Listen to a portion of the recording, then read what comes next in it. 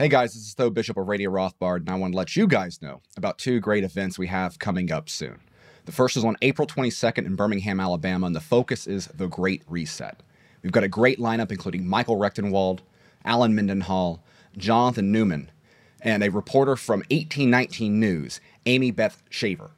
They're going to be talking about the plans of the Davos elite and what Alabama is doing to fight back against it. It's going to be a great event. Then on May 20th, in Reno, Nevada, we have an event dedicated to property, civilization, culture, featuring some Mises Institute heavyweights. The lineup includes Tom DeLorenzo, David Gordon, and Bill Anderson. We always love seeing our audience at these events. It's a great time to network, talk with like-minded people. You won't want to miss these. Find more at Mises.org/events and check out our full schedule of events coming up.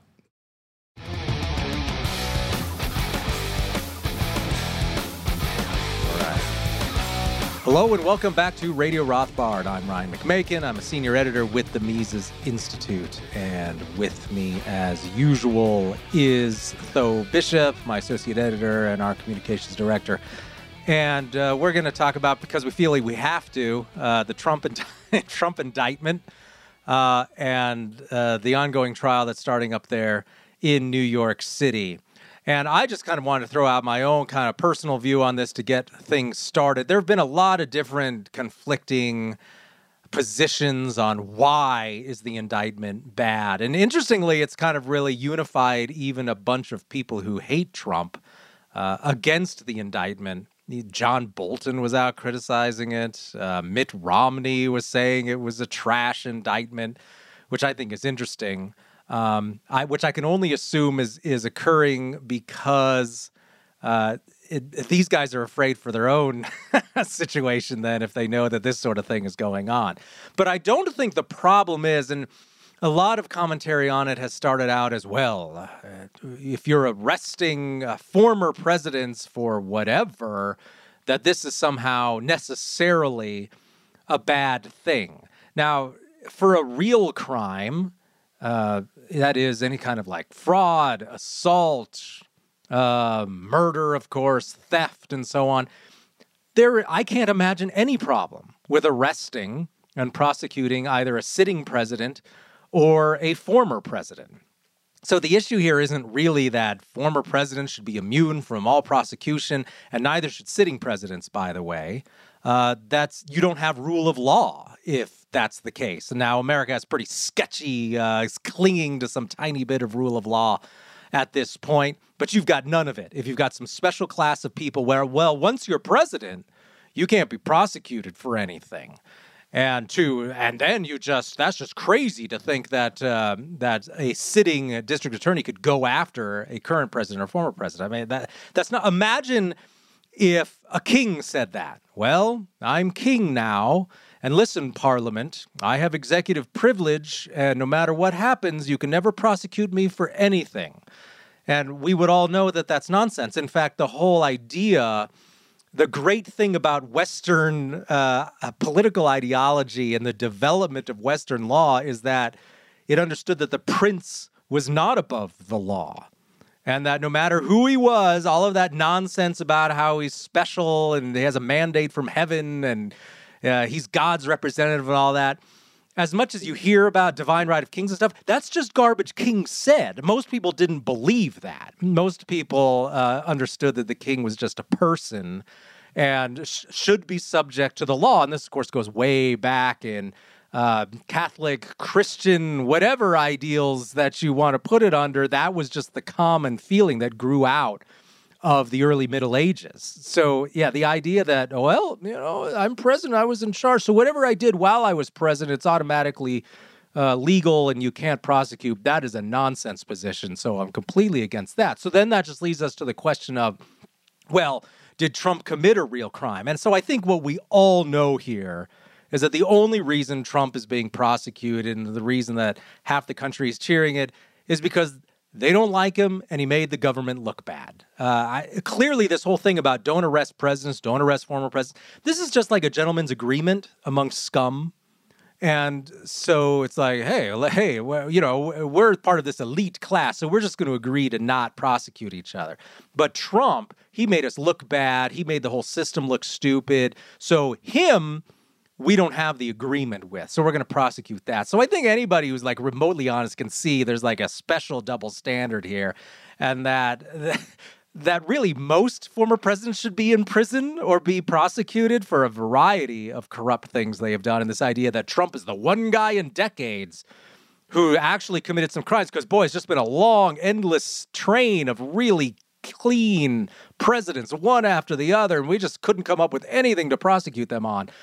Boy, if you believe that, if you believe there was some sort of golden age of the rule of law in the past, and it's just breaking down now, and that there was nothing to prosecute on in the past, man, you were played. I mean, that's just so obviously not the way things are.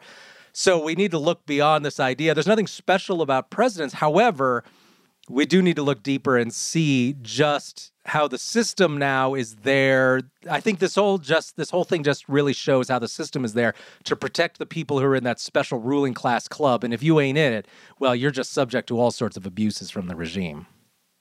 Right. And something that comes to mind is that this debate was had on a larger level back in the Clinton days. I remember a few months ago, I was watching the old clip of Ann Coulter with Bill Buckley.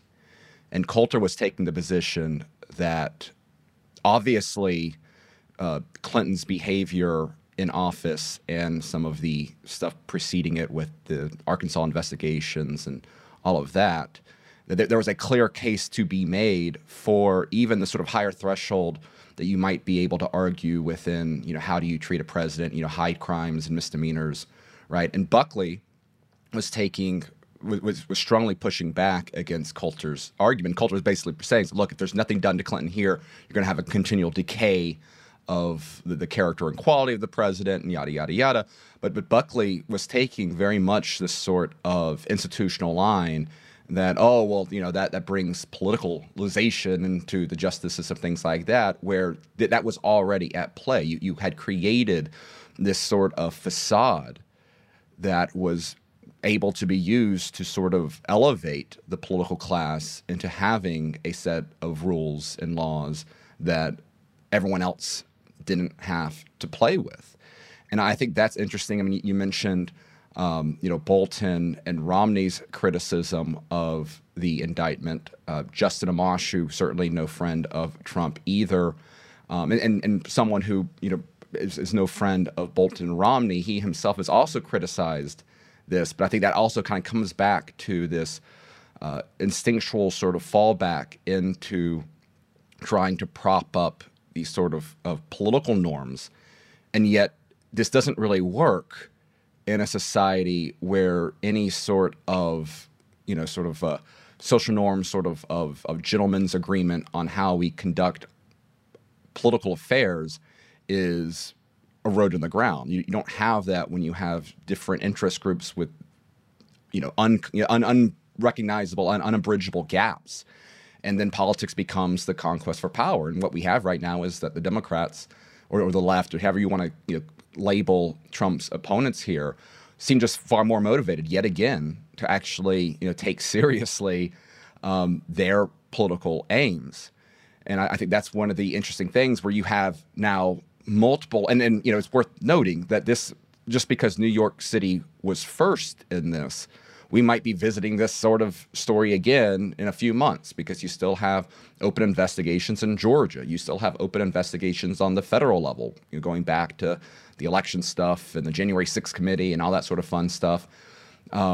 So here I think there's another dynamic where the Democrats recognize that kind of shopping around for jurisdictions by which to bring about political charges. I mean, does Donald Trump really have a jury of his peers if he is being prosecuted in New York City or Washington, D.C., given what we know about the makeup of these areas? Even if an attorney is able to maximize the amount of jurors he is able to kick out of the pool, in this hyper-politicized environment, it's going to be very difficult to clean that to a point where you have anything resembling sort of a unopinionated jury, particularly the figure of Donald Trump with the infamy and notoriety that he has. And again, it's just the sort of facade that a lot of people desire political processes to work. When really some strain gets on there, they fall apart. And this is where America is right now. And it's once again the left takes this stuff a lot more seriously than the right. And I'll be interested to see if any lessons are learned, and if we end up, hopefully, the best thing that could happen from this entire situation would be for red states to take seriously the crimes of Democrat politicians and actually be willing to pursue them, so that we actually have some sort of equalizing, in terms of what justice really means. And I'm not sure that's really going to happen, right? The right, so often, seems to default into that role of beautiful loser. But yeah, it is. I think once again, we're seeing yet another form of a much larger trend that goes beyond Trump. It goes beyond this indictment, but just that general erosion of political norms in this country.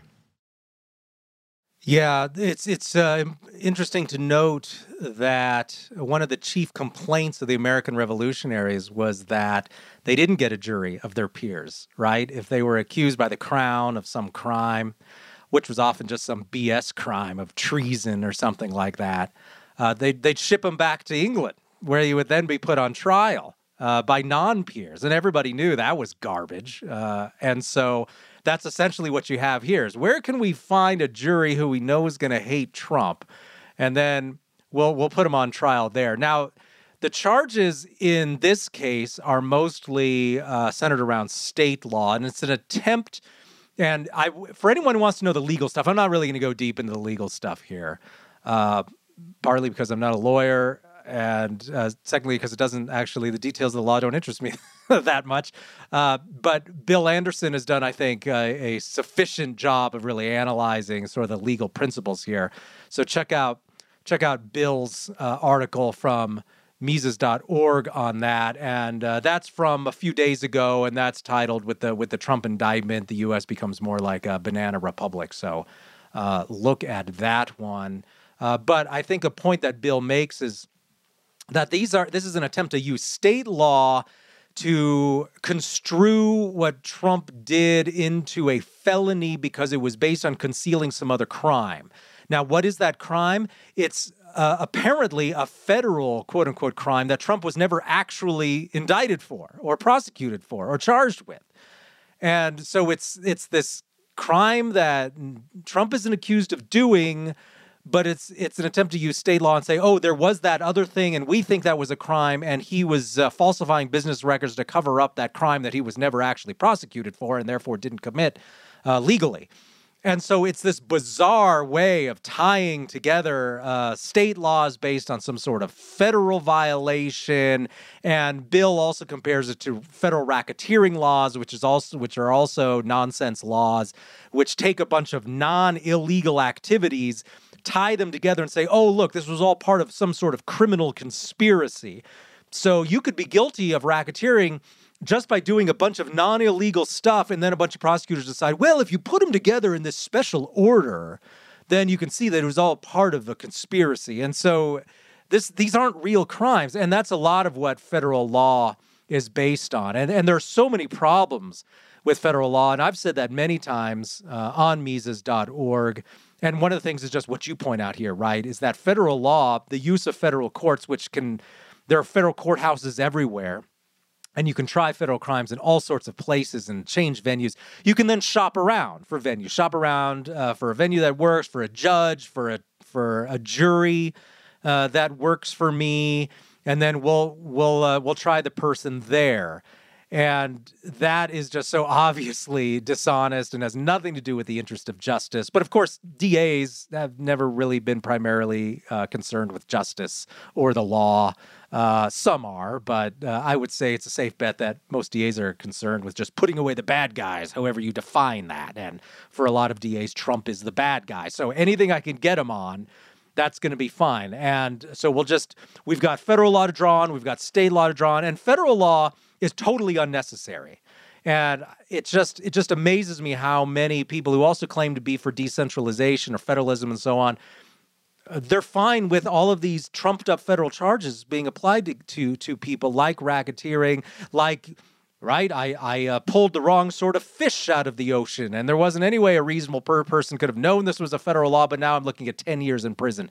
Look, if anything's a real crime, there's already a state law against it. Murder, theft, fraud, making threats against people, making people's lives miserable. If it's a real crime, there's already a state law against it.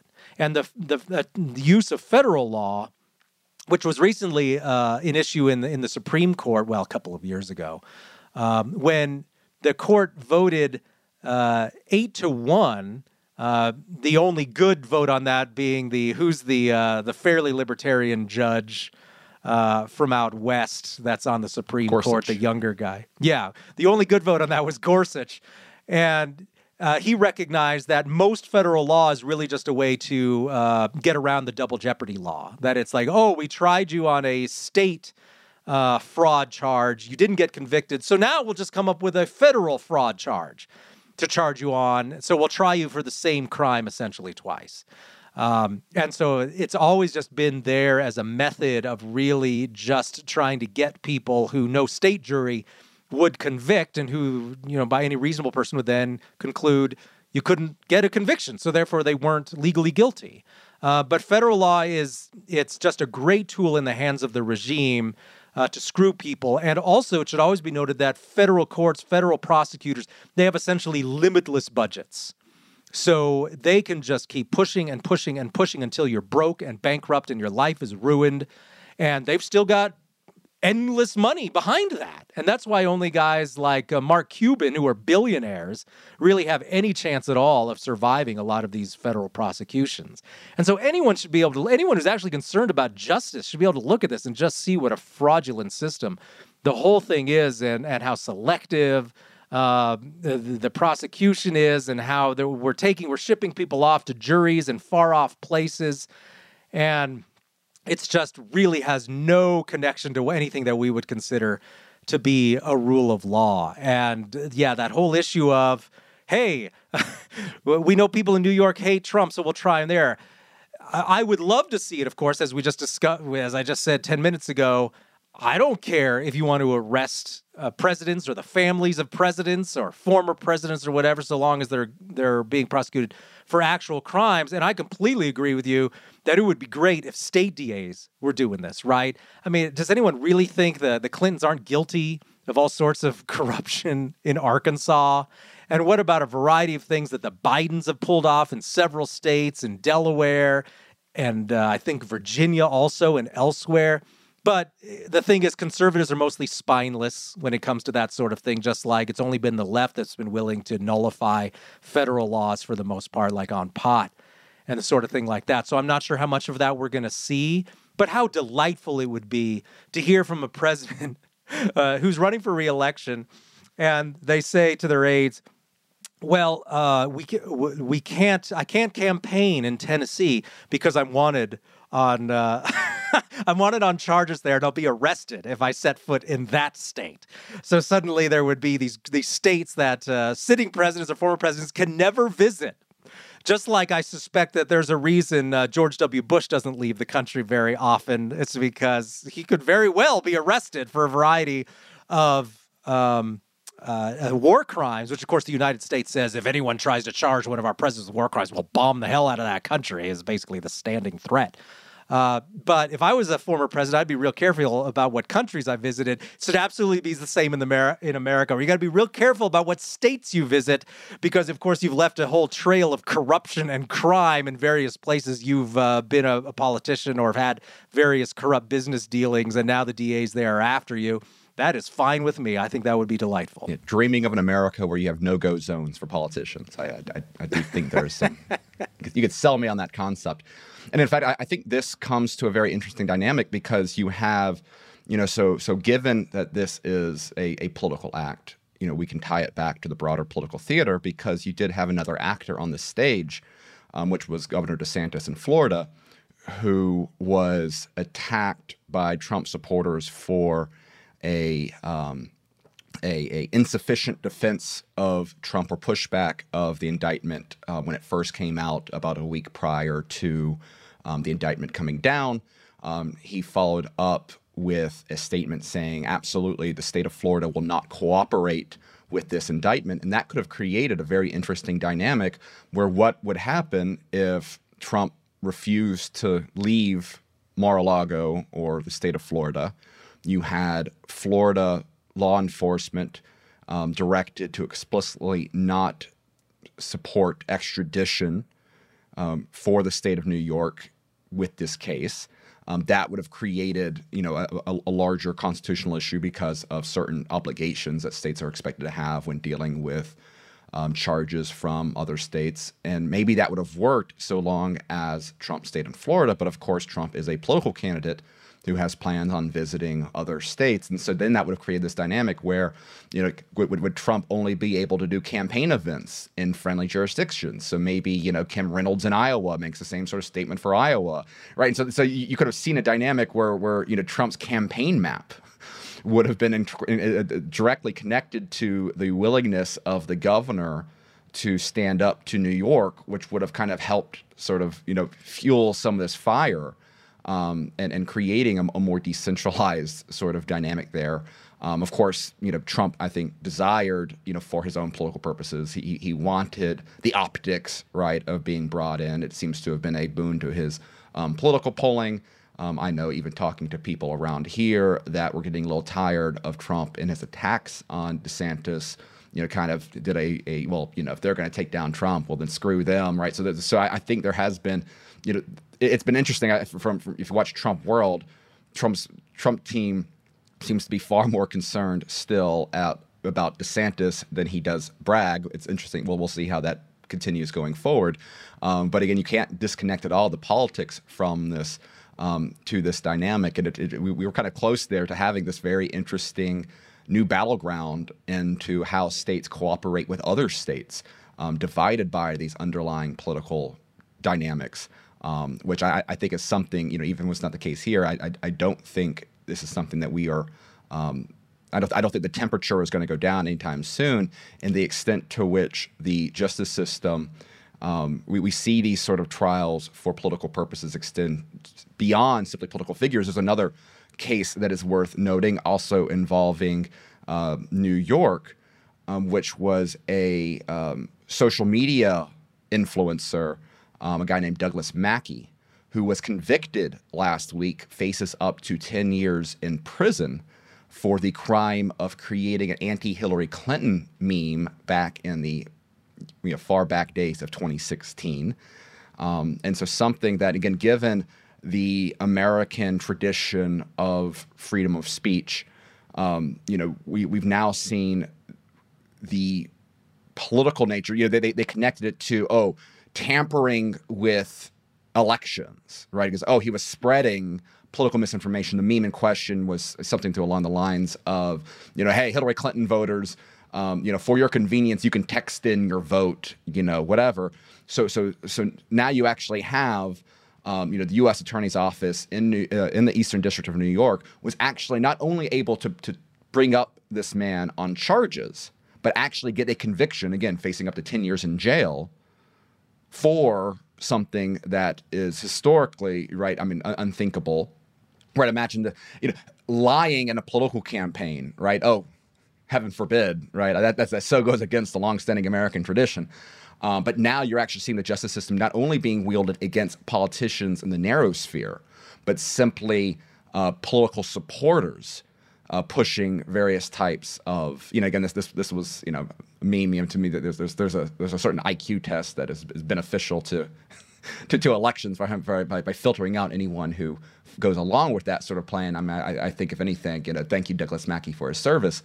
But this is something that is going to be broadened beyond simply politicians. And again, the question is, what degree do, red states and people that oppose the political agenda of those pushing these prosecutions end up enforcing on their own side?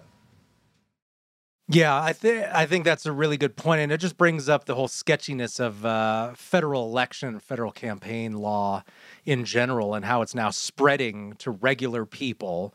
And if you go back and you read Lou Rockwell's old great articles, right, it's always the federal campaign law is mostly garbage because who you give money to, how you decide to express your support for a campaign, it's just a freedom of speech and property issue. It's the idea that there needs to be federal laws governing this sort of thing is, of course, quite novel to the 20th century, first of all.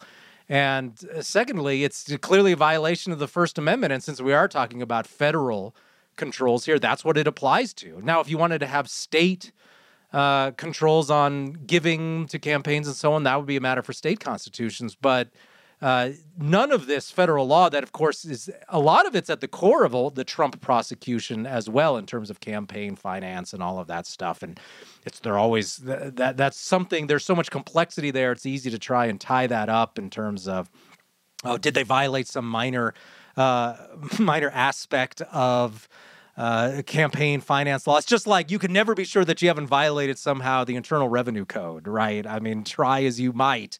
If they try hard enough, I'm sure they could probably find you on something, as minor as it may be. And so that's what we're looking at right now. And I think maybe you should just really remind us that how elections are conducted in a state should be the matter for that state, just like the way that campaigns are funded in a state should be the matter for that state, especially since campaign finance tends to be a local issue in terms of media buys specific to state areas and that sort of thing. And it's just there's so many layers now of federal and state law that you can get somebody on anything. And then the real key issue here is that it's only selectively applied to the people that the regime doesn't like. And you can see that here with just regular people who get prosecuted for divulging secrets, something that Hillary could get away with, whereas some nobody who served in the Navy gets prosecuted. And then, well, Trump made the CIA look bad, so therefore we're going to charge him with crimes, whereas you could be some other guy like Mitt Romney and you get away with anything because you're in the club.